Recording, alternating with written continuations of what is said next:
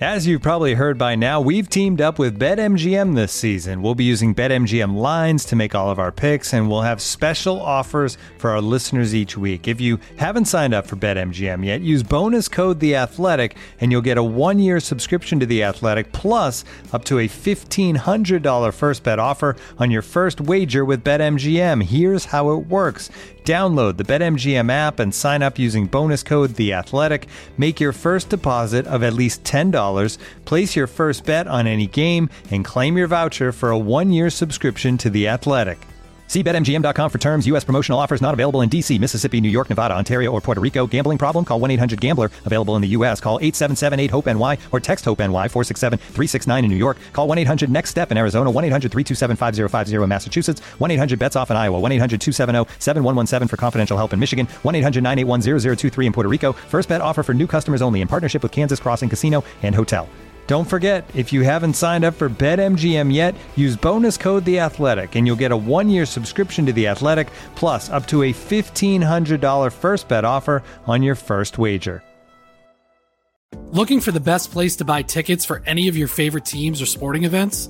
We've got the spot. Our partner, StubHub, has been the leading ticket marketplace in the world for over 20 years, providing a 100% guarantee with every order. From a worldwide selection of live events, the widest choice of tickets and industry-leading partnerships, StubHub has what you need to purchase with confidence. StubHub, an official partner of The Athletic.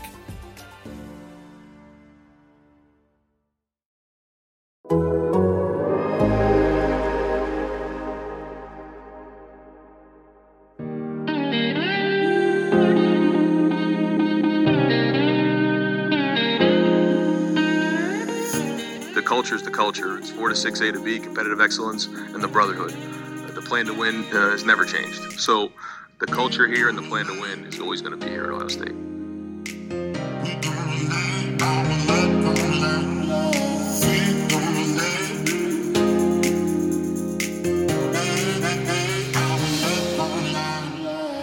Welcome back to 4 to 6 with A&B, your Ohio State podcast on The Athletic. Bill Landis, joined by Ari Wasserman. Our first post-game podcast of the 2020 season comes in mid-October, just like we all thought it would. Ohio State beats Nebraska in its season opener, 52-17. And I think for the entire season, the goal of this kind of podcast won't be to just do like a straight post-mortem off the game, because Lord knows some of the games aren't going to be worth it. And to be frank, I'm not totally sure this one's worth much of a dive into either, but it was the opener. It was the first time we've seen Ohio State in the year of our Lord 2020. And I was in the press box by myself in Ohio Stadium. That was strange. We can talk about that maybe a little bit later if we want to, but let's dive into the game first. You don't want to talk about how strange it was that I wasn't sitting next to you for the entire game for the first time in 5 years? Man. I'm getting there. Well, it's called a build-up. You know what I mean? Like I intro the show, I build it up a little bit, I put like a transition in, like a bridge to get to the point, I just want to feel like you love me. That's it. Yeah, I know. You're so needy. It's so... yeah, I didn't miss that in the press box on Saturday. I'll tell you that much. How it typically goes when you and I are at a game together is thing happens, Ari overreacts, I say, this is why you're overreacting, and we move on. So let's do that now, since we're together for the first time discussing the Ohio State season opening win over Nebraska. Giving your greatest overreactions to Ohio State's win. That's what's crazy, because like I knew I was going to be overreacting to everything when you're like, this one might not be worth it either. I'm like, I've got like 9 hot takes right now.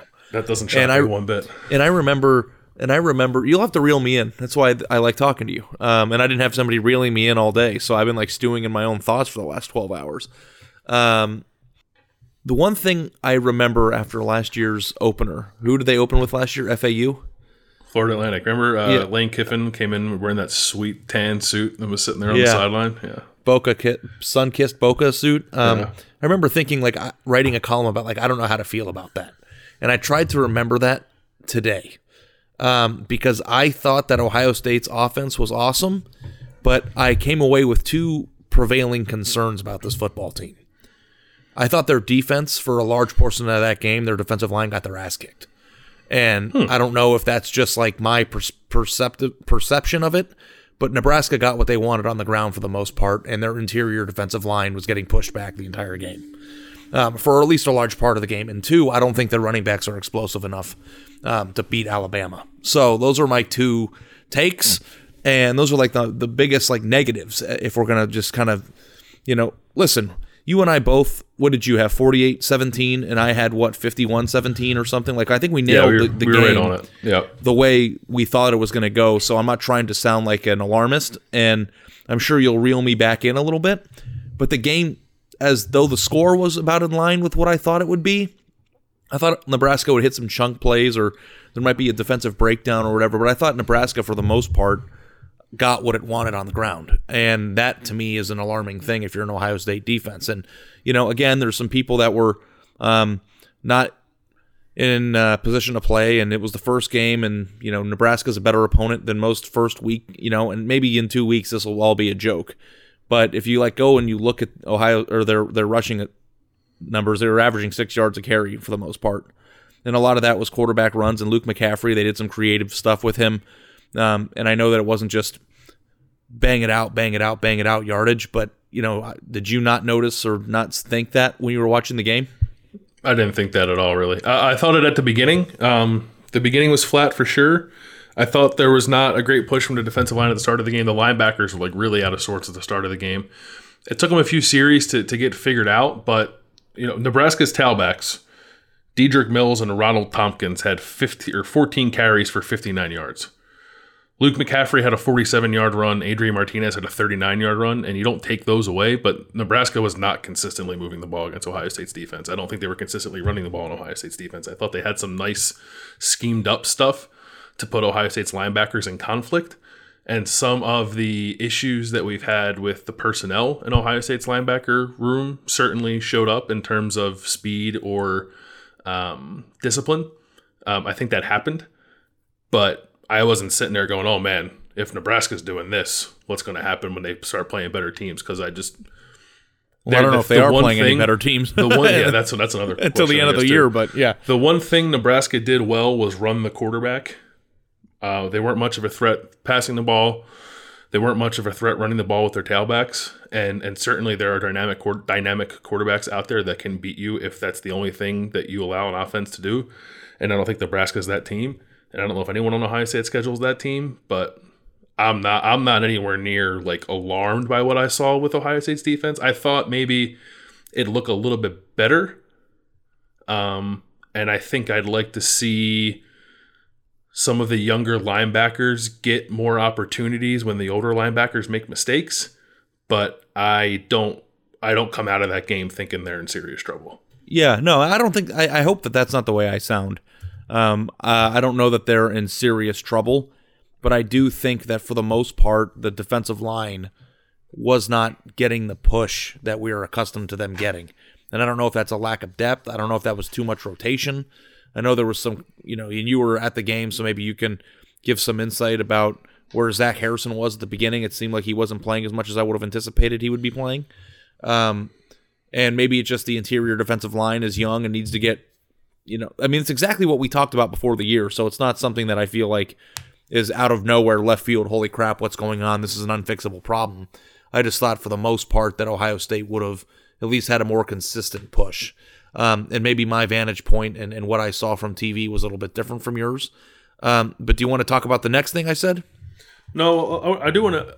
What's up with Zach Harrison? I'm not sure. It didn't come up after the game. It was a weird post-game interview scenario. It was all on Zoom. We got 4 people, and there are times after games where we get 15 people. So it was 4 people: Ryan Day, Kerry Combs, Justin Fields, and Wyatt Davis. And there were no questions asked about why Zach Harrison didn't play all that much. And it took a long time for Zach to get on the field. He did end up playing, and I think he had a sack, kind of cleaning up a play. But I don't know why he wasn't out there. I do think what you saw from the defensive line was not – I don't think you have the wrong read on it. I think I would disagree that it was a thing that happened the entire game. I think it happened early. But I also think they're not super healthy there right now. I don't have the snap counts yet. Hopefully I'll have them by tomorrow or on Hope Sunday finishes or Monday. them up. No, I get them from Pro Football Focus. Yeah. But I would be curious to see how many snaps Haskell Garrett actually ended up playing. He played really well though, didn't he? He did play well. I was shocked that he was out there. I was shocked he played one snap. But he did play well. I thought he actually gave him a little bit of energy toward the middle of the game. But like no offense, like Jerron Cage is out there playing a lot, or at least like enough that I noticed him out there. I think all things being equal, and Ohio State's healthy, that's not happening all that much. So they're at a personnel disadvantage, or just a little light in there right now. And if it's a thing that's going to be the case all year, then I guess it is concerning. But we don't know if that's the case yet. And the fact that Haskell Garrett played and Teron Vincent dressed leads me to believe that it won't be the case the entire season. So I think that's something they can get cleaned up a little bit.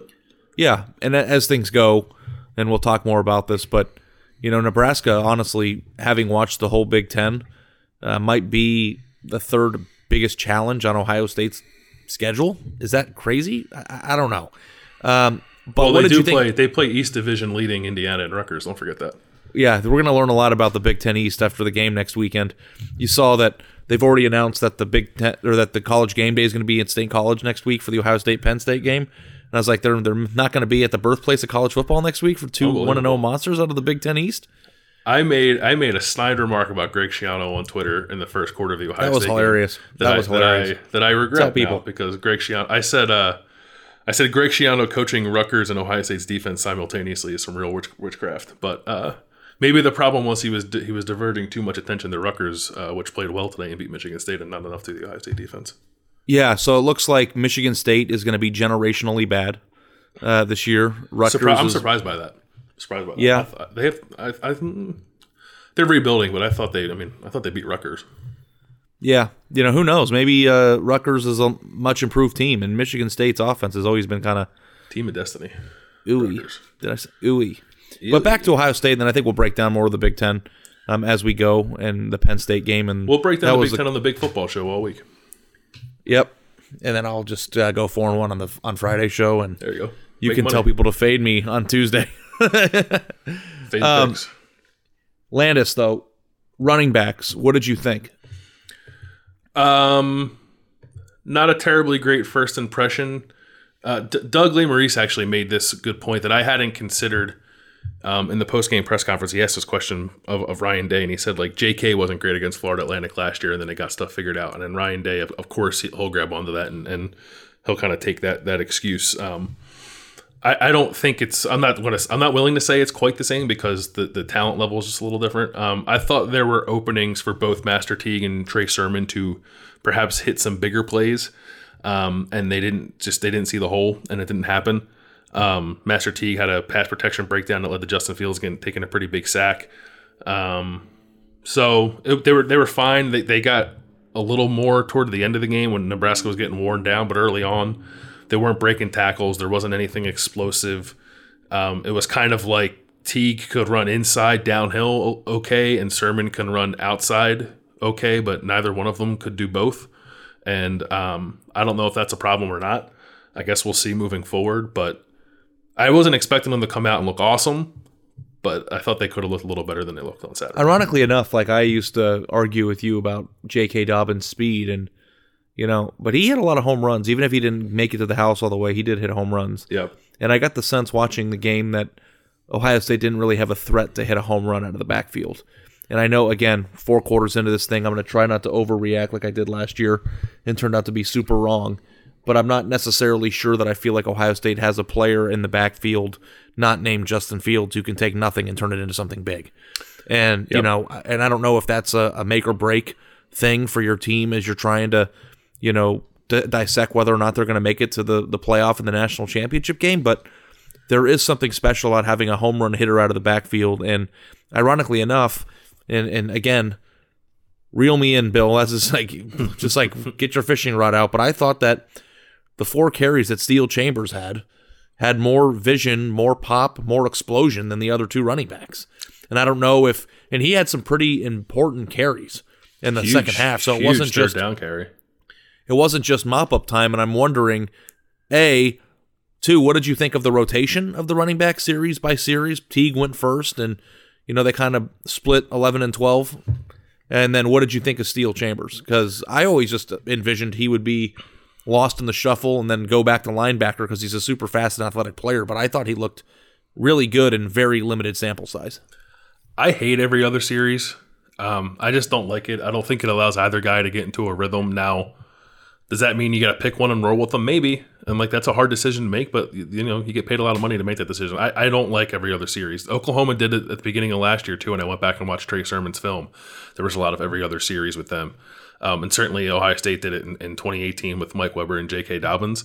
I just don't think it works very well. I think you need to figure out which guy is your best one and sort of ride him more, and then you work in the other guy as you can. Put them both on the field at the same time, maybe. I don't know, but I just don't like the and J.K. Dobbins went on the record last year saying that he was annoyed by that system the year before. Am I remembering that correctly? Yeah, that's what he said. And I think that a running back just mentally wants to feel like they're the guy. And I don't know if there's a way that you can get both involved or to put them in a different position. But Bill, also, the one thing that I was curious about your opinion on, and something that I was considering too, is that when you do every other series, sometimes the strength of the running back that's on the field doesn't match what they need in a specific situation. Right. And there were a few, at least one 3rd and 1 or 4th and 1 carry where they were handing it to Sermon in the middle and trying to get him up the middle, and he just isn't big or strong enough to get that. And, maybe Master Teague would have been a better option at that time. And, we joked about it, but it's like Justin Fields is their best option in 4th and short.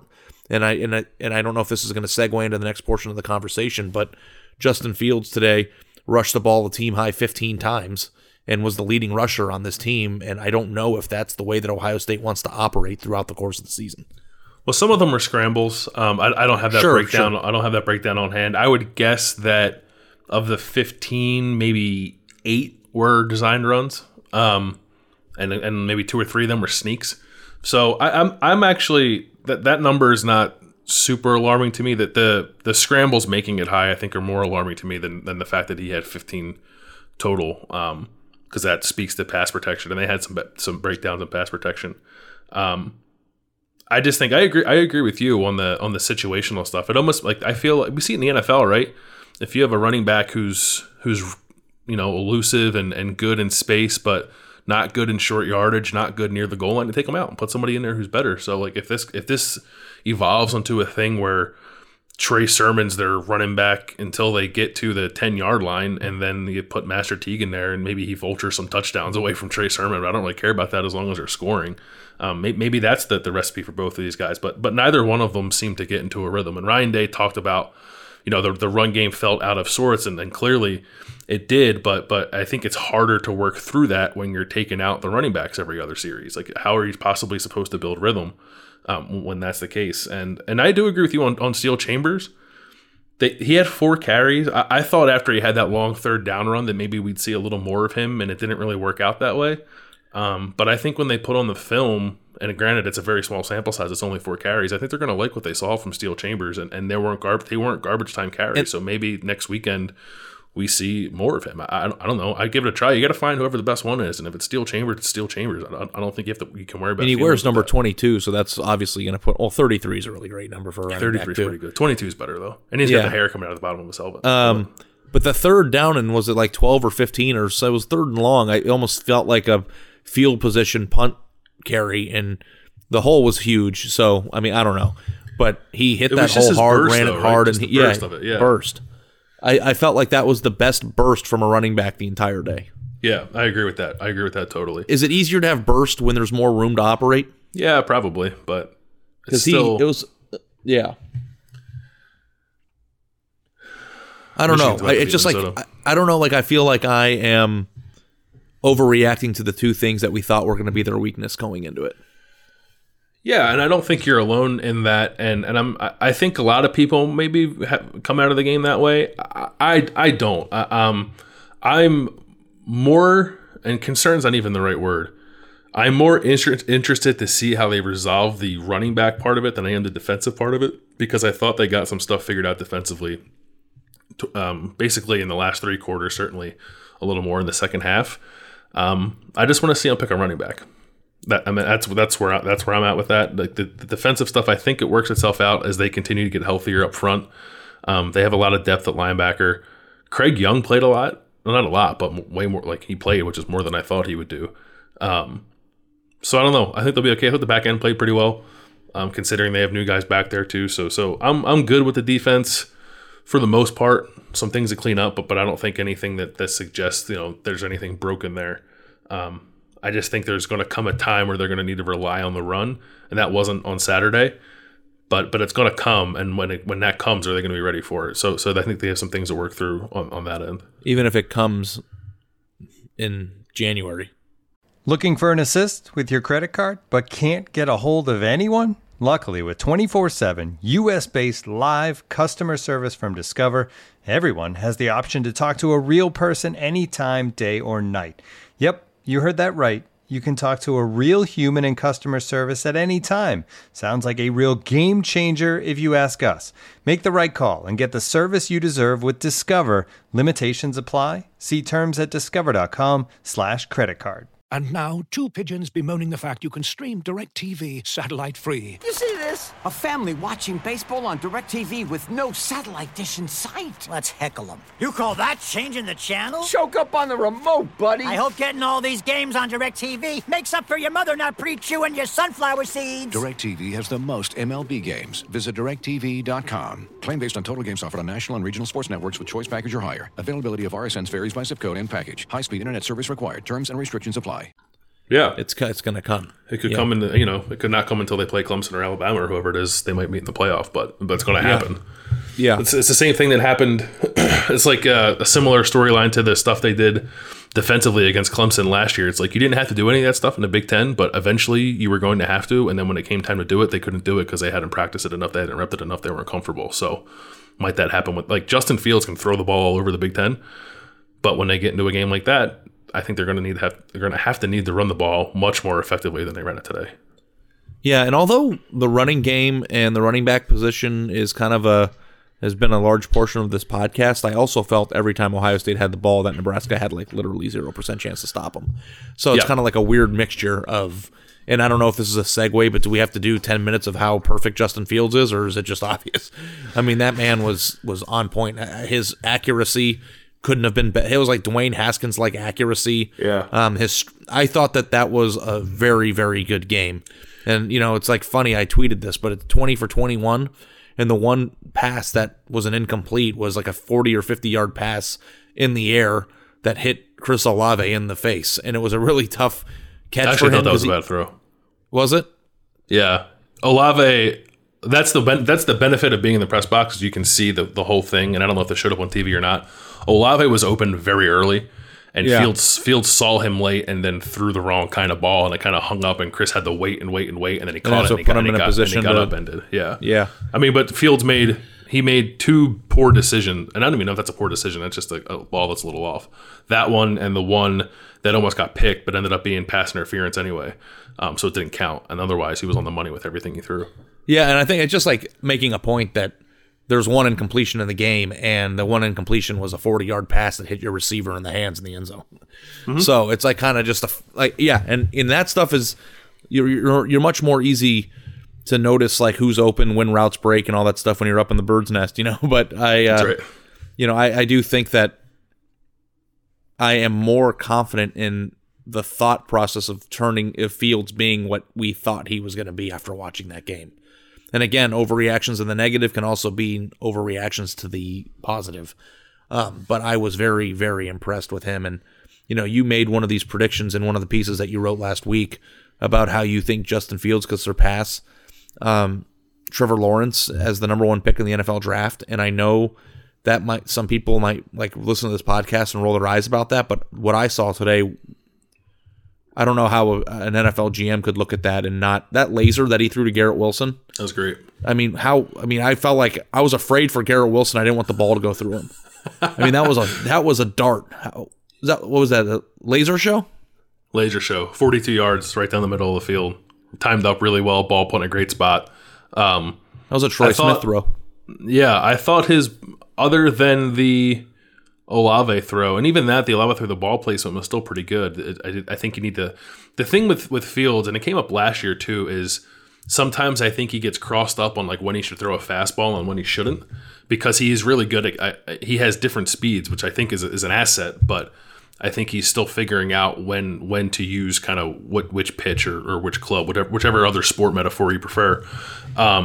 and he got crossed up on that particular play. But the ball to Wilson, I think, called for a fastball, and he threw one right down the middle of the field. It was great. He had a great touch pass to Wilson I think it was toward the end of the second quarter. When they scored there going late, they called a mesh concept, which showed up a few times. I was happy to see that. And Wilson was running across the middle, and Fields kind of floated it a little bit, put it right out in front of him, and Garrett caught it and ran for a 16-yard reception. And we didn't see a ton of that from Fields last year. He checked down to the running back in the middle of the field. He checked down to a tight end in the middle of the field. Like, that's stuff that doesn't wow people, but for me, that's growth for a quarterback. Film study. I thought he looked really good. Yeah. I'm gonna do like a. It's hard because they've only played one game, but I think I'm gonna do a like Penn State, Ohio State film study thing this week. Okay. I'm gonna just keep saying overreactions, and then you tell me I'm crazy. Is that like okay? Yeah. I'm gonna say something right now, and I don't want it to come off as an insult to anybody, but I'm just gonna say it. Okay. Ready? Garrett Wilson is better than Chris Olave.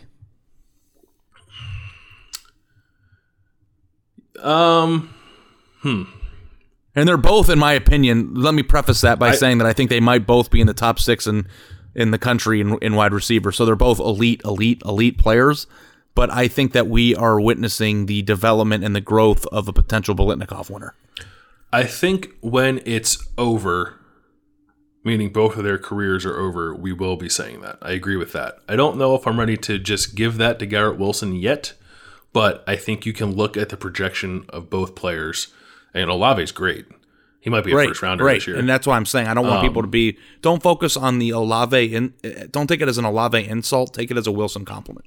He is going to be everything we thought he'd be, and more playing in the slot this year. He's faster than I thought he was. He's fat. I want to see. Yeah, he is faster than I thought he was too. But even his like suddenness, he was always He was a good route runner, but like his short area stuff in the slot was a little better than I thought it would be. Great hands, great speed, great route running, great range, great versatility. This guy is going to be a first-round draft pick. You can see it. And I know that people think I'm crazy, but like when somebody is great, you can see it. And, I think he has flashed in a different way. Even that catch that he made on his back, he fell down? Yeah. He fell down. It's just like the guy's a pro. You can just look at it. It's clear as day. No receiver, I think, has flashed the way that Wilson has flashed here since Mike Thomas. Right. And I don't know, whenever we're done having this discussion, I also want to talk about another hyperbolic tweet that I put out there. That was, we had a nice chuckle about that one in the press box. But I can only think of one that was better. Yeah. I tweeted that Jackson Smith in the Jigba was one of the best catches that we saw in the last 10 years of Ohio State football. Michael Thomas's catch in the Sugar Bowl against Alabama's one. What would you say is better? I can't think of a single one. And I know that like you and Doug and all the people who like to joke about my tweeting habits during the games probably, we're texting it to each other and laughing at me. But now that we're actually breaking it down and talking about it, what would you say was better? That was insane. That was the Austin body Mack control. Had a that was crazy insane. One against, Austin Mack had a good one against Oklahoma in 17, I think, where he fell on his butt. That one was pretty good. No, I think it's probably the second best catch I've seen. So what were you chuckling about? Because every tweet you have about Ohio State is this is the greatest thing that's ever happened in the history of football. It's just you weren't wrong. It's just somebody said, did you see what Ari tweeted? And I said, no, it was a crazy hyperbolic. And then they said, here's what it was. And I said, I kind of agree with that. But it actually was true this time. Yeah, that one was true. I mean, like honestly, he contorted in the air. It's like he stopped in midair and got his foot down. That's a freshman. And I know people are annoyed and tired of hearing stars matter. You can't teach that shit, man. That's just like the amount of talent that Ohio State has in their wide receiver room is creepy good. Scary good. Yes, scary good. I watched Liar Liar the other night, and he says, "Hey, creepy," that. Yeah. It is uncomfortably good. I won't name names, but did you see the tweet about Ohio State not having good receiver depth? No, what? That was funny. Remember somebody on the beat? Go check it out. Yeah. Why don't you send me a link to it after we're done here? Because I don't even know how to begin to search for that. I thought, Smith and Jigba only had 2 catches for 5 yards, but somebody who gets paid to write about Ohio State he said made that? the most of it. Yes, we all make mistakes. Some of us said that letting Alex Grinch go was a mistake. We'll own up to it. It's okay. Broke the golden rule: never tweet. I tweeted. I thought we'd see more of the freshmen in general. It was Olave and Wilson and Juice Man when they played with 3 receivers a lot until Olave got hurt, which is a storyline for the week for sure. Ryan Day said that Chris Olave, quote, had a good look in his eyes after the game, whatever the hell that means. He took a nasty shot to the shoulder and head. Yeah, and he took went a up few the tunnel. actually. Yeah, he got hit pretty hard a couple times. Nebraska was coming close to hitting Ohio State players in the head quite often. I'm not totally sure what that was about. Maybe it's just rust. Did it seem like maliciousness, like a malicious? Because I thought the targeting at the end, I think there's a lot of. I feel like some of these hits that would have been celebrated 5 years ago are now being couched as malicious, and I just don't know if a player is jumping up to catch a football. It's like they said this on the broadcast too, that sometimes even that the receiver or the quarterback is incentivized to put a ball in an area where a receiver can get laid out because it's easier to draw a penalty that way. And the second one, I can't remember exactly who caught the ball, but it was, I think it was Wilson. The one where he leaned in and hit him in the shoulder and there was no head-to-head contact and kind of launched. It's like in football. And we don't have to get into this targeting, not targeting thing, because I think this could be a discussion about everything. It's annoying. Everybody's got flashbacks to the Fiesta Bowl, but sometimes I feel like trying to hit somebody hard to jar the ball loose isn't malicious, and now it's being couched that way. And I think there needs to be, I think we can all agree that there needs to be some reform on how we, use this rule. Yeah, I just don't know if I've ever seen a game that had 4 targeting. Yeah, there was a lot before. of them. There were 4, and we're all on the same team. And then the one that I thought looked like targeting on the hit on the Olave was not reviewed. So anyway, we don't have to. I was concerned for him on that one. That one was that was nasty. That was nasty. They had another injury scare with Wyatt Davis, but Wyatt came back in on the very next play after a timeout. They're going to put DeJuan Jones at guard. That was it didn't play out on the field, but we got to see their contingency plan if they lost an offensive lineman and Wyatt Davis got hurt, and DeJuan Jones is going to play right guard. Wow. And that's why you go to the games right now. That's why you go to the games. Yeah, I don't know if that showed up on TV or not. I don't know how we got on that point. What were we talking about? Chris Olave? Targeting and Chris Olave and the receiver depth. Oh, the freshmen not playing as much as I thought they would. Julian Fleming came on after Olave got hurt. Smith and Jigba was probably out there the most, but I think only had the 2 targets and the 2 receptions. And then G. Scott was out there a little bit. I don't know if I saw Mookie Cooper. I thought we'd see them a little more. It was not receiver rotation, and maybe part of that was because the game was a little weird and didn't really get blown open until the second half. I'm not really sure about that. That's another thing we didn't get. I think that what's going to happen with these games a lot is we're going to have more follow-ups than normal for Ryan Day on the Tuesday press conference because these Zoom calls are just shorter and I think a little harder to get information off of. So following up on the freshman receivers, following up on Zach Harrison. His takeaways are going to be fire on Tuesdays. That's right. Yeah. It's more incentive to write them because sometimes those Tuesdays can be a little dry, yeah. Little light on the information. But I don't think this week's will be. Yeah. So anyway, if you want to continue, because we're about halfway through here, and I know we want to talk about Penn State, we want to talk about Michigan, but the other thing I wanted to talk about, and I think is an important thing to touch on, and then of course if you have things that you felt like we haven't turned over, I want you to tell me too. But Jack Miller getting into the game first, I don't know if that's just luck of the draw, who gets in first. How much stock do you put into that? And also, Tutty season with him, huh? Yeah, and Ryan Day scored a touchdown with Jack Miller at the end of the game and then apologized for it after the game. And I was walking with Mitch Sherman, our Nebraska writer, out of the stadium after the Zoom conferences were over, and I said, I said, I don't know Scott Frost very well, but I would imagine he would have preferred Ryan Day not apologize for scoring a touchdown against him late in the game. And he's like, yeah, I think that's probably the case too. That was weird. Like, we thought all week, like, is Ryan Day not going to try to put the hammer down on Nebraska? And then he scores a touchdown with like 18 seconds left with his backup quarterback to hit the over, and then comes out after the game and apologizes for it. Like, apologizing for it makes it worse. Yeah, than just I doing mean, it. I don't think anybody watched it and thought that was like in poor taste. It never crossed my mind until Ryan Day said something about it. If people are sweating the spread in the middle of the fourth quarter, you can't run the score up. That's a rule. I think it might have like rubbed Nebraska fans the wrong way, but I don't know. I think a team taking a knee inside the 5-yard line was more of a slap in the face than just playing football. And if you score, you score. Yeah, and good for Jack. I mean, he's had a long year or so, with some of the injuries, missing some time his senior year, and then coming to Ohio State and everybody thinking that he was just going to be the guy who transfers between him and CJ Stroud. I thought it was cool that they, they lost their stripe at the exact same time, even announced it by the second at the same time. But, I'm assuming that in the next game, I don't know how much stock you can put into this until you see the next game, and I think CJ will be the next one in, just for the sake of balance. But for him to get in and to get out there and run a little bit, show that he's a dual threat and get into the end zone must have felt really nice for him, because he again has had a pretty tough year. He moved better than I thought he would. He's a great mover. 2 nice runs.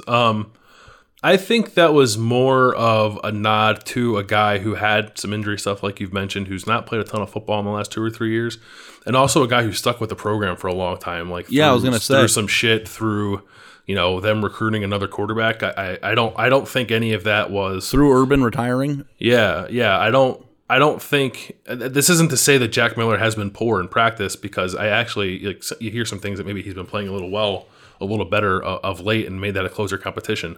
But I think that was more about a nod for loyalty than it was an indication of where that battle between the two of them stands. And I actually thought when they put Jack Miller in the game, like, he was going to come out and take a snap, and then they take him out and put CJ Stroud and then take a snap. And someone else joked that Justin Fields was going to play the entire game just so Ryan Day doesn't have to reveal who the backup quarterback is, which I thought was funny too. You think he played a series too long? Or do we just do this? No, he didn't play a series too long. Go let Justin Fields try to win the Heisman Trophy. Yeah. Well, the announcers on the game were like, holy crap, I can't believe this guy's in the game right now. Yeah. Well, when it's 52-17, you got to find something to talk about, I guess. Yeah. It was cool to see Jack play. I wish they would have. He didn't throw the ball, right? I wish they would have let him throw a pass, but I get why he didn't. But yeah, he actually, for it being like total garbage time, I actually thought he showed something that was like a question I had about him, which was his mobility and athleticism, and I thought he looked pretty good running with the ball. How would you compare it to Tate? No one's Tate, but everyone can strive to be as good as Tate with the ball in his hands. I mean, that's magic. That's pure magic. I love the number 9 jersey on a quarterback too. I don't know if that's just what Joe Burrow did to my mind or what, but solid. Savvy move by Jack Miller to slap on the Joe Burrow number. Yeah. I don't know. Maybe there'll be some similarities in their careers. Yeah, I wonder how much CJ is going to play in garbage time next week. If there is garbage time in Beaver Stadium. I was making a joke as an effort into the transition into the next part of the podcast. He's number 14 now. What do you think of number 14? Who? His quarterback number. Stroud. He was wearing 14 on Saturday. You ready? Showtime. On May 3rd, summer starts with The Fall Guy. Let's do it later. Let's drink a spicy margarita. Make some bad decisions. Yes. Audiences are falling in love with the most entertaining film of the year. Fall Guy. Fall Guy? Fall Guy. That's what the poster said. See Ryan Gosling and Emily Blunt in the movie critics say exists to make you happy. Trying to make it out? Nope. Because I don't either. It's not what I'm into right now. What are you into? Talking. Yeah. The Fall Guy. Only in theaters May 3rd. Rated PG-13. He was one of the greatest quarterbacks ever, wore 14, but I think 7's cooler. Yeah, 7's cooler than 14. But 14 is a pure pocket passer number. Yeah, 14. Yeah, 14 is some of those statues that like Penn State used to trot out there, like Anthony Morelli. What was Hackenberg's number? 14. Yeah, that's what I thought. Every slow white quarterback that's ever played for Penn State wore number 14. Vinny Testaverde was 14, wasn't he? Yeah, I think so. Yeah. You know, it's an underrated number, and like I don't know if it's just because I think Bernie Kosar was a cool dude, but 19 is a cool quarterback number that we don't see very often. 19 is always a number I give myself when I create myself as a quarterback in video games because it's my birthday, and it does look good. Cool, dude. Yeah. I'm buying a PS5 in a few weeks. Are you excited about that? Nice. I'll keep my PS4. So anyway, I don't know how much you got to watch the Penn State game, but that was the drunkest game I've ever seen in my life. Yeah, I caught the end, obviously. I didn't see the whole thing, and I don't want to do anything that like approaches breaking down Ohio State versus Penn State here because I don't know enough to do that yet. But I do think it's interesting that Penn State lost when I said they would lose. Yeah, you did say that. I'll talk about being right. They won. They gave the game away. I don't know. Yeah, they did. I was actually wrong. should and we'll go. I mean, I think Ohio State's going to win by more than whatever points they're giving. So I don't even know what the spread is. Lay the points. That's my analysis of next week's game. I watched that game from start to finish, and that team cannot hang with Ohio State. I don't know how much better they are. I don't know if it was just dysfunctional. You know, sometimes you just play those games where no matter what you do, it's wrong.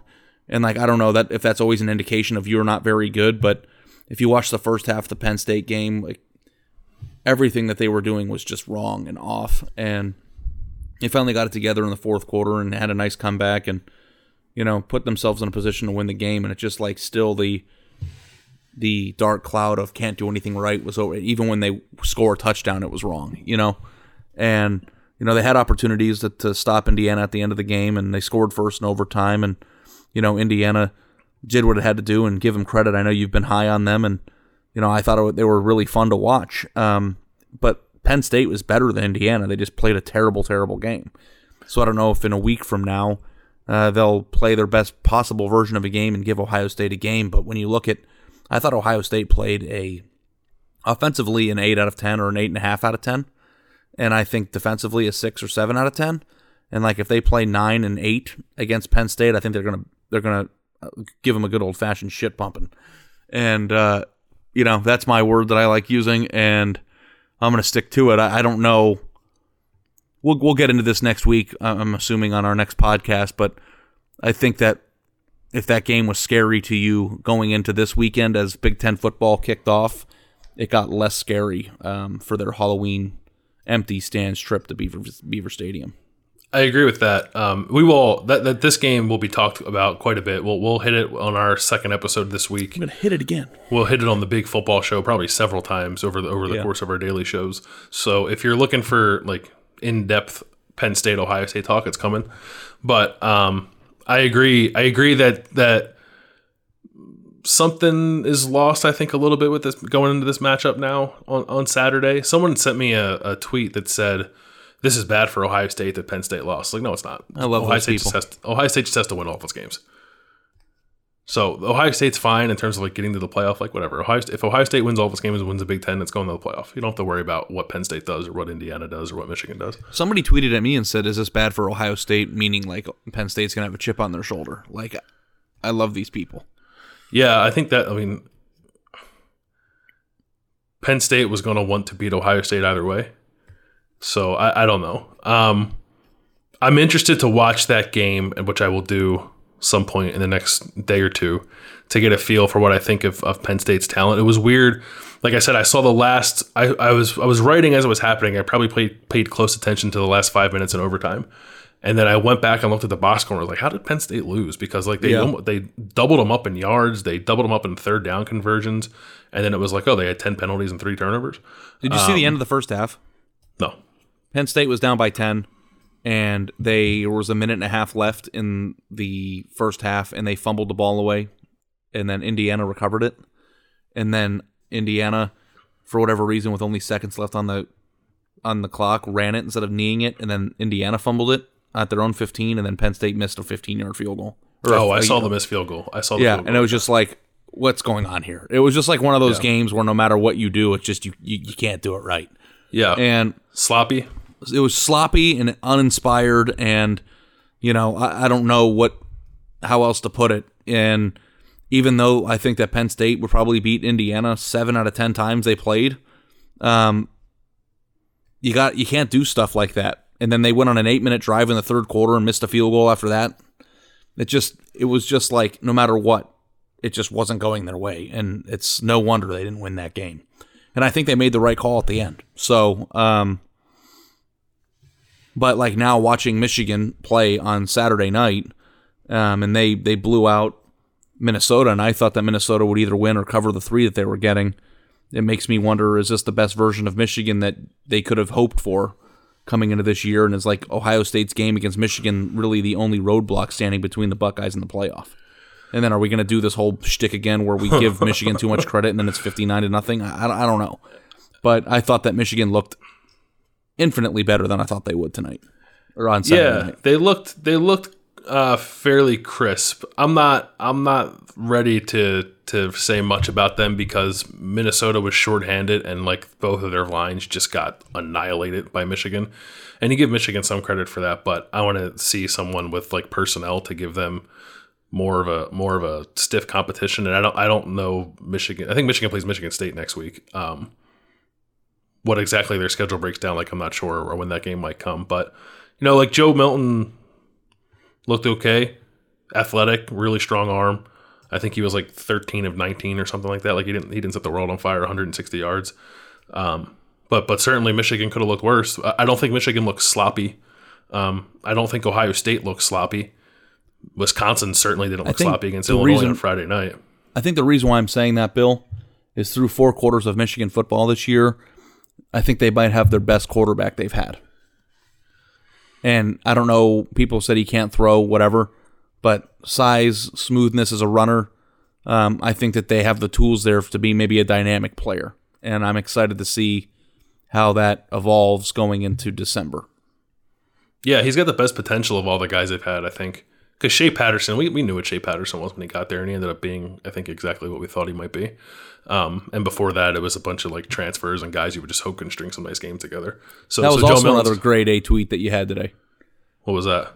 The one about Jack Cohn, or was that last night? Oh, yeah. Jack Cohn, yeah. Jim Harbaugh waiting for Jack Cohn to enter the transfer portal from Wisconsin. With the Dr. Evil emoji? Yeah. Or Jim. No, they might have a dude there. And Joe Milton. We'll see. I want to let it play out before I start to say, like, oh, here we go. We're on a crash course or a collision course for Ohio State versus Michigan in a game that's actually going to be good. Because I don't think that Minnesota team. I don't know what was going on with that Minnesota team, but they like in the trenches they did not look like a team that's going to have a shot at all to win the Big Ten West. So I don't know if they're missing guys there or what, but that did not look good. Yeah. But I don't know. Like the idea of Penn State coming out and playing sloppy and not looking like making mistakes and those mistakes costing Penn State and them losing a game. I don't know, like that never really felt to me like it was out there for Ohio State, but certainly some degree of sloppiness was. And I thought like not largely they avoided that, but they did a pretty good job of avoiding that kind of stuff. For a team that had a weird offseason and started their season a month and a half later than it normally would, I think had like a lot of pent up energy and aggression. And that can manifest itself in bad ways sometimes. I thought Ohio State was probably, I don't know, I guess I'll ask you that question. Like what percentage of like max Ohio State do you think we saw on Saturday? 70? Yeah, I think it was like 70 as well. And they still. I thought you meant 72. No, sorry, 70 as well, and they still won by 5 touchdowns. Yeah, I thought that. I don't know what was going on in the first defensive series, but they looked like they forgot how to play football for 5 plays. And like I know that's the first. That was weird for me. Like that, I don't know. It was just like that drive. That drive was happening, and Nebraska's moving the ball, and like Luke McCaffrey comes in the game and has that long run, and I'm just like watching it happening. I was like. Is the football season started? It started. We're watching the Big Ten football season right now. Okay, Nebraska's in the end zone. It's 7-0 Nebraska. That happened. Okay, and like it took me like 2 drives to like figure out what was happening. And like I'm just some schlub who watches football on television. I think there's something to the idea of like starting the season when they started it. That, started shock. Everyone wasn't ready to play right away because they just couldn't believe it was happening in the first place. Well, Nebraska was ready to play. They scored in 5. Nebraska was yeah. They sued for that opportunity. Yeah, I don't know. that wasn't an indication of what Ohio State's defense was, but I was very confused by it because it didn't even look like they were running that hard. Like, I don't know. It didn't seem like they were really... I don't know how to say it. It all appeared to happen in slow motion to me. Yeah, I don't know. It didn't seem like they were playing as hard as they could. And I don't know if it was just, like, again, shock, trying to ease into the game, confused at some point, because I thought that Nebraska was super creative with the way they used McCaffrey. Yeah. And, like, is he a quarterback? Is he a running back? I don't know. But every time he touched the ball, I thought he was going 20 yards. And he did have a few nice runs. But after that, I thought that they did a very good job of settling down, and Nebraska got 14 points in the first half, when they have 3 in the second half. Yeah, and part of that's because they missed a touchdown throw. Oh, he was wide open too. I thought he should have caught it. It was a hot pass, but I thought he should have caught it. It was through his hands. It was a little bit behind him too, wasn't it? It was behind him, but it still went through his hands. Yeah. So they didn't get a touchdown there, and then I can't remember if that was the drive or there was another drive when they kicked a field goal when they should have tried to score an ill-advised field goal that you and I always joke about. Yeah. I don't understand. Ryan Day goes for it on 4th and 3 from his own 33-yard line, and Scott Frost is out here kicking field goals in a game where he's a 4-touchdown underdog. Well, at least he didn't kick the ball into the end zone from the 30 like Baylor. I didn't see that either. But Baylor, I thought it was a... Yeah. When you can net 10 yards on a punt, you got to do it, you know? Yeah. Where you can kick a field goal to make it go from a 2-score game to a 2-score game, you have to do it. It's honestly happening all the time. Tennessee was inside the Alabama 15 on a 4th and 2, down 14-0 at home, and kicked the field goal. It's like some of these are fireable offenses, in my opinion. If I were an athletic director, I'd walk down from the press box and go, "You obviously don't know how to coach a football game. You're fired." Speaking of fireable offenses, Northwestern beat Maryland 43-3. But Mike Loxley knows the DMV, so it's all good. Are you mocking me? No, Are you mocking me or him? That's what everybody says about him. Yeah, it's like, he knows the DMV. Great. Does he know football? Yeah, I don't know. Because they lost 43-3. I saw somewhere that Northwestern -11 was their lock of the week, and I'm like, yeah, you're going to lay two scores to a team that couldn't get a first down last year, and boy, was I wrong. Juggernaut. Peyton Ramsey and them boys. Juggernaut in the Big Ten West. That was my sleeper team. If Northwestern's offense is half as good as they were tonight, consistently, I think that they could be a solid team in the Big Ten. For sure, because they're always good defensively. Yeah. Well, at least against their most common caliber of competition. Maybe not against Ohio State, but in the West, they can hold up for sure. Yeah, I have a weird idea, and I don't know if you want to do this on the Sunday show, Monday show, or whenever this is published, because I know it's going to vary depending on game times and stuff, but I don't know if you wanted to do a MVP of the game and best surprise and all that stuff, or do you want to... I'm kind of springing it on you, but I could go first if you want. We can do that. Let's program our podcast while we're recording it. We can do that. Another idea that I had that I didn't mention to you, but I thought we could do on these podcasts when we come off a game is like a stock up, stock down kind of thing. And it doesn't necessarily have to be a player. Like, it can be like an idea, or it can be a position group, or it can be whatever we want. And if we want to do like this is like the Dan Le Batard show now. We can do like one up and one down for each of us. Okay. We're both ill prepared to do both of our ideas. Neither of us did the research. The research for this. Well, next week we'll start those things then. Yeah. Unless we can think of one right now in the final 10 minutes of the podcast. Okay, how about I do my idea and then you do your idea, and then next week we'll do both or one or whatever. People can tell us which one they like the most. Yeah. Okay, and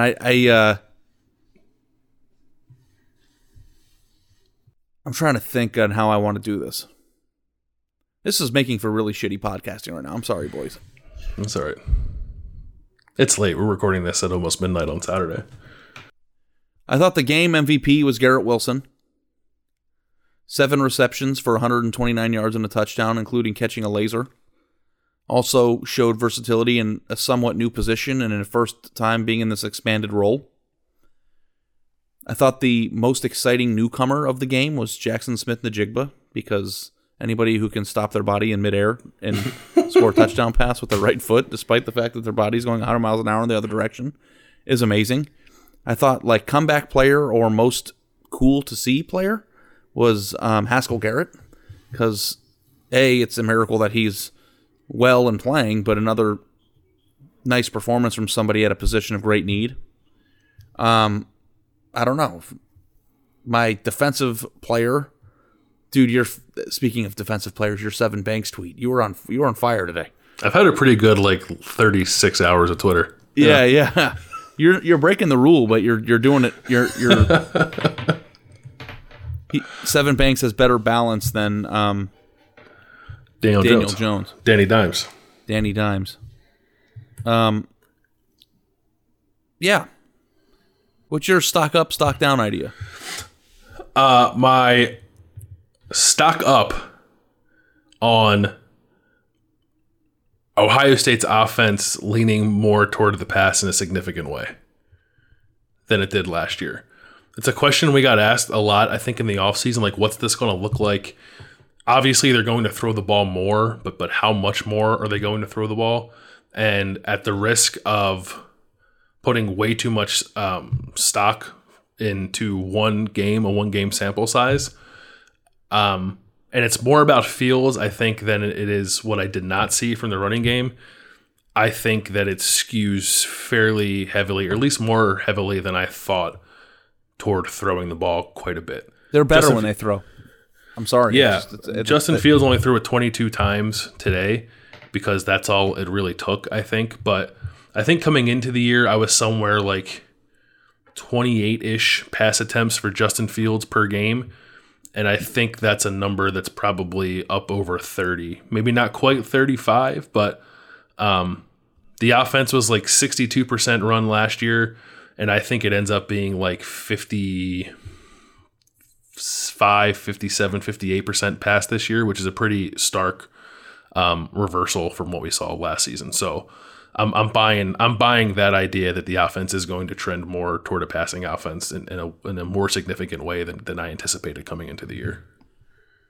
Yeah, I found myself thinking on 3rd and 3 they should throw it. And that hasn't necessarily been the sensation that I felt watching this team for 10 years. Yeah. I don't know if that's going to be like a thing, but they've got too many. I don't think anybody in the country can cover all those guys. They have a lot there. They have a lot. And you know, that's hinging on Chris Olave being healthy. And you know, we hope for his sake that he is moving forward. But if he's healthy and everyone else is available, it could be pretty special. It could be pretty special because they love. We didn't see much of Juice Man on Saturday either. I know. I think not in the return game. So yeah, I don't know what that's about. DeMario dropped the kickoff. Maybe that means I'll pull him out and put Juice Man on there, but that didn't happen. Stock down. Maybe I'd go stock down like on the linebackers, sort of as a general position group, and not that I thought they were awful today, but I thought, given all of their experience, that they should not have had the start that they had against Nebraska.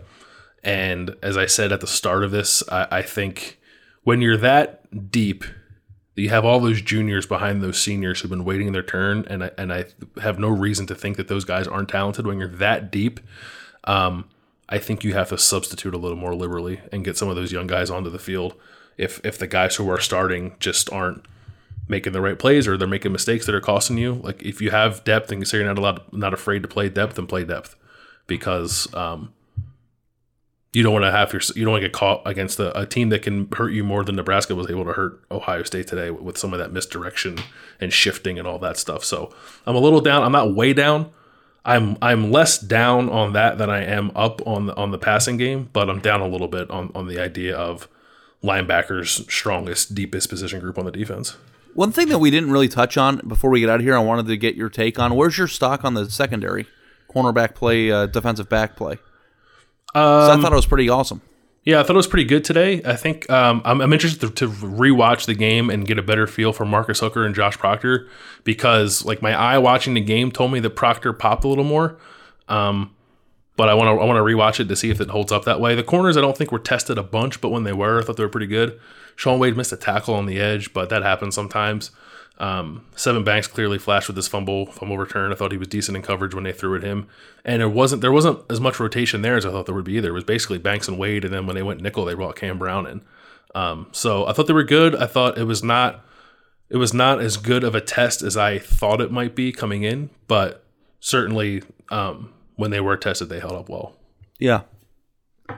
So do you want to give an overall grade for Ohio State's performance? Grade on the game, I would say like a B+. I think the offense was pretty good, even with all the stuff that was left to be desired with the run game. The passing game was just so good and like so on point that I'm willing to overlook that a little bit because they scored 52 points. And even if the defense was like a C+ or a B-, I think the offense ups the average a little bit. So I'd say B+ effort. Yeah, I'd say B. Or result. I'd say B. More like a $B. $B. That's me. Did you want to like regret not taking a 50 burger on your score prediction for week 1 after you averaged? And they got there, man. It was almost like they scored that last touch, and they're like, "Yeah, Bill, there you go for doubting us." That's what I heard. I'm fine. I'm fine looking like an ass not picking them to score 50 in the opener after saying they'd average 50 for the season, as long as they actually scored 50, and in the end I'm going to be right about the prediction for the season. So I'm okay with that. I'll take the hit now for the long-term payoff. I mean, you were right. That last touchdown. I mean, Jack Miller. Did we basically nail that though? Top. You were. I think you were 51-17, so you were like one off. Yeah. I was 49-17. Yeah. And it should have been 45-17. But Ryan Day was mean, and he tacked on an extra touchdown against Scott Frost. He's too nice. Yeah. He's too nice. No, I thought it was a good opening game. It was a very strange environment. Yeah, you want to talk about your experience there? Yeah, I guess like briefly. I always drive down High Street because I like driving through campus, like just to get sort of like the energy going for a college football game because I enjoy that stuff. And there was like no vehicle traffic, very little foot traffic to speak of. A few bars had lines outside of them, but nothing too crazy from what I saw. And then like nobody near the stadium. It was weird. Like the closer you got to the stadium, the fewer people you saw, which is it's usually the opposite. And once you got there, there was nobody there, no band, super quiet. And once the game started, you kind of forgot about that. But then like stuff would happen as like you're going through the pregame. Like Ohio State, they arrive, they go through like a walkthrough stuff. They're not in their pads yet, and then they all leave the field, and then they go back and they get dressed, they put on their full pads, and they come back down the tunnel. And like that's not we're running onto the field for the game to start. That's we're running onto the field for our final warm-ups before the game starts. So usually when that happens and they like start appearing in the tunnel, there's like a pretty like low roar that like builds and builds and builds, and then people cheer because they know it's like 20 minutes until kickoff and are getting excited. And like Ohio State walked down the tunnel and was just waiting there, and like it was dead silent. That was the time where I think the silence stuck out most to me. And then whenever a big play happened, nothing. And even the crowd noise they were playing, like you couldn't hear it in the press box. I don't know how loud it came across on TV, but you couldn't hear it at all in the press box. Yeah, when you're watching it on TV, you forget completely about it because the shot's so tight you don't see the fans. Yeah, when I've watched these games on television, when they do the wide shots, you're like, oh, that looks weird. But then 10 minutes later, it's normal. When you're there in person and you just like peek your head up and look around for a second, like it's just like a constant reminder, like this isn't normal, this isn't normal, this isn't normal. But I didn't think it didn't take away from the game at all. I didn't think. But part of what makes college football great is the atmosphere, and there was none, and it was strange. Maybe it'll get more normal as we go through more weeks of this, but seeing it for the first time was really weird. What was the freshest of the Donato's pie they put out there for the media? Didn't have one. It said that Donato's pizza was going to be out 30 minutes before kickoff, and then I saw people like 45 minutes before kickoff start eating some, and I thought, well, I'll grab one before the game starts. And with like 20 minutes before the game started, I went back there to get one, and there was none there. It was all gone. You ate no lunch today? No lunch. I didn't eat till I got home. I ate my 2 pregame McMuffins in the parking lot at 9 o'clock in the morning, and then I ate again when I got home at like 5. No wonder you're yawning. Yeah, I mean, I made up for it when I got home. But yeah, no, I know. That's not a good game day. I used to gorge myself on game day. I did grab they had some boxes of popcorn laid out after the game, not during the game, but after the game. And I grabbed one of those on the way out. But that was, it was not the normal eating experience in the Ohio Stadium press box. No McFlurry or no McCafe, whatever those things are called. Caramel mocha, whatever. Frappe. Yeah, none of those. Still had the Coke on draft, though. The reason why I brought this up is because we went an hour of talking without talking about food once, and it was kind of annoying me. Yeah. I think it's somewhere in our work agreements that we have to talk about food in every podcast. Yeah, we'll talk about more food on later in the week when we do our next podcast. As I assume we'll ask you about what your favorite Pennsylvania stops are, and if it's just Sheetz, then we'll move on. But maybe there's a spot out there that you're looking forward to eating next week. And B+ for Bill for Ohio State, B for Ari, and then F for food. Yeah.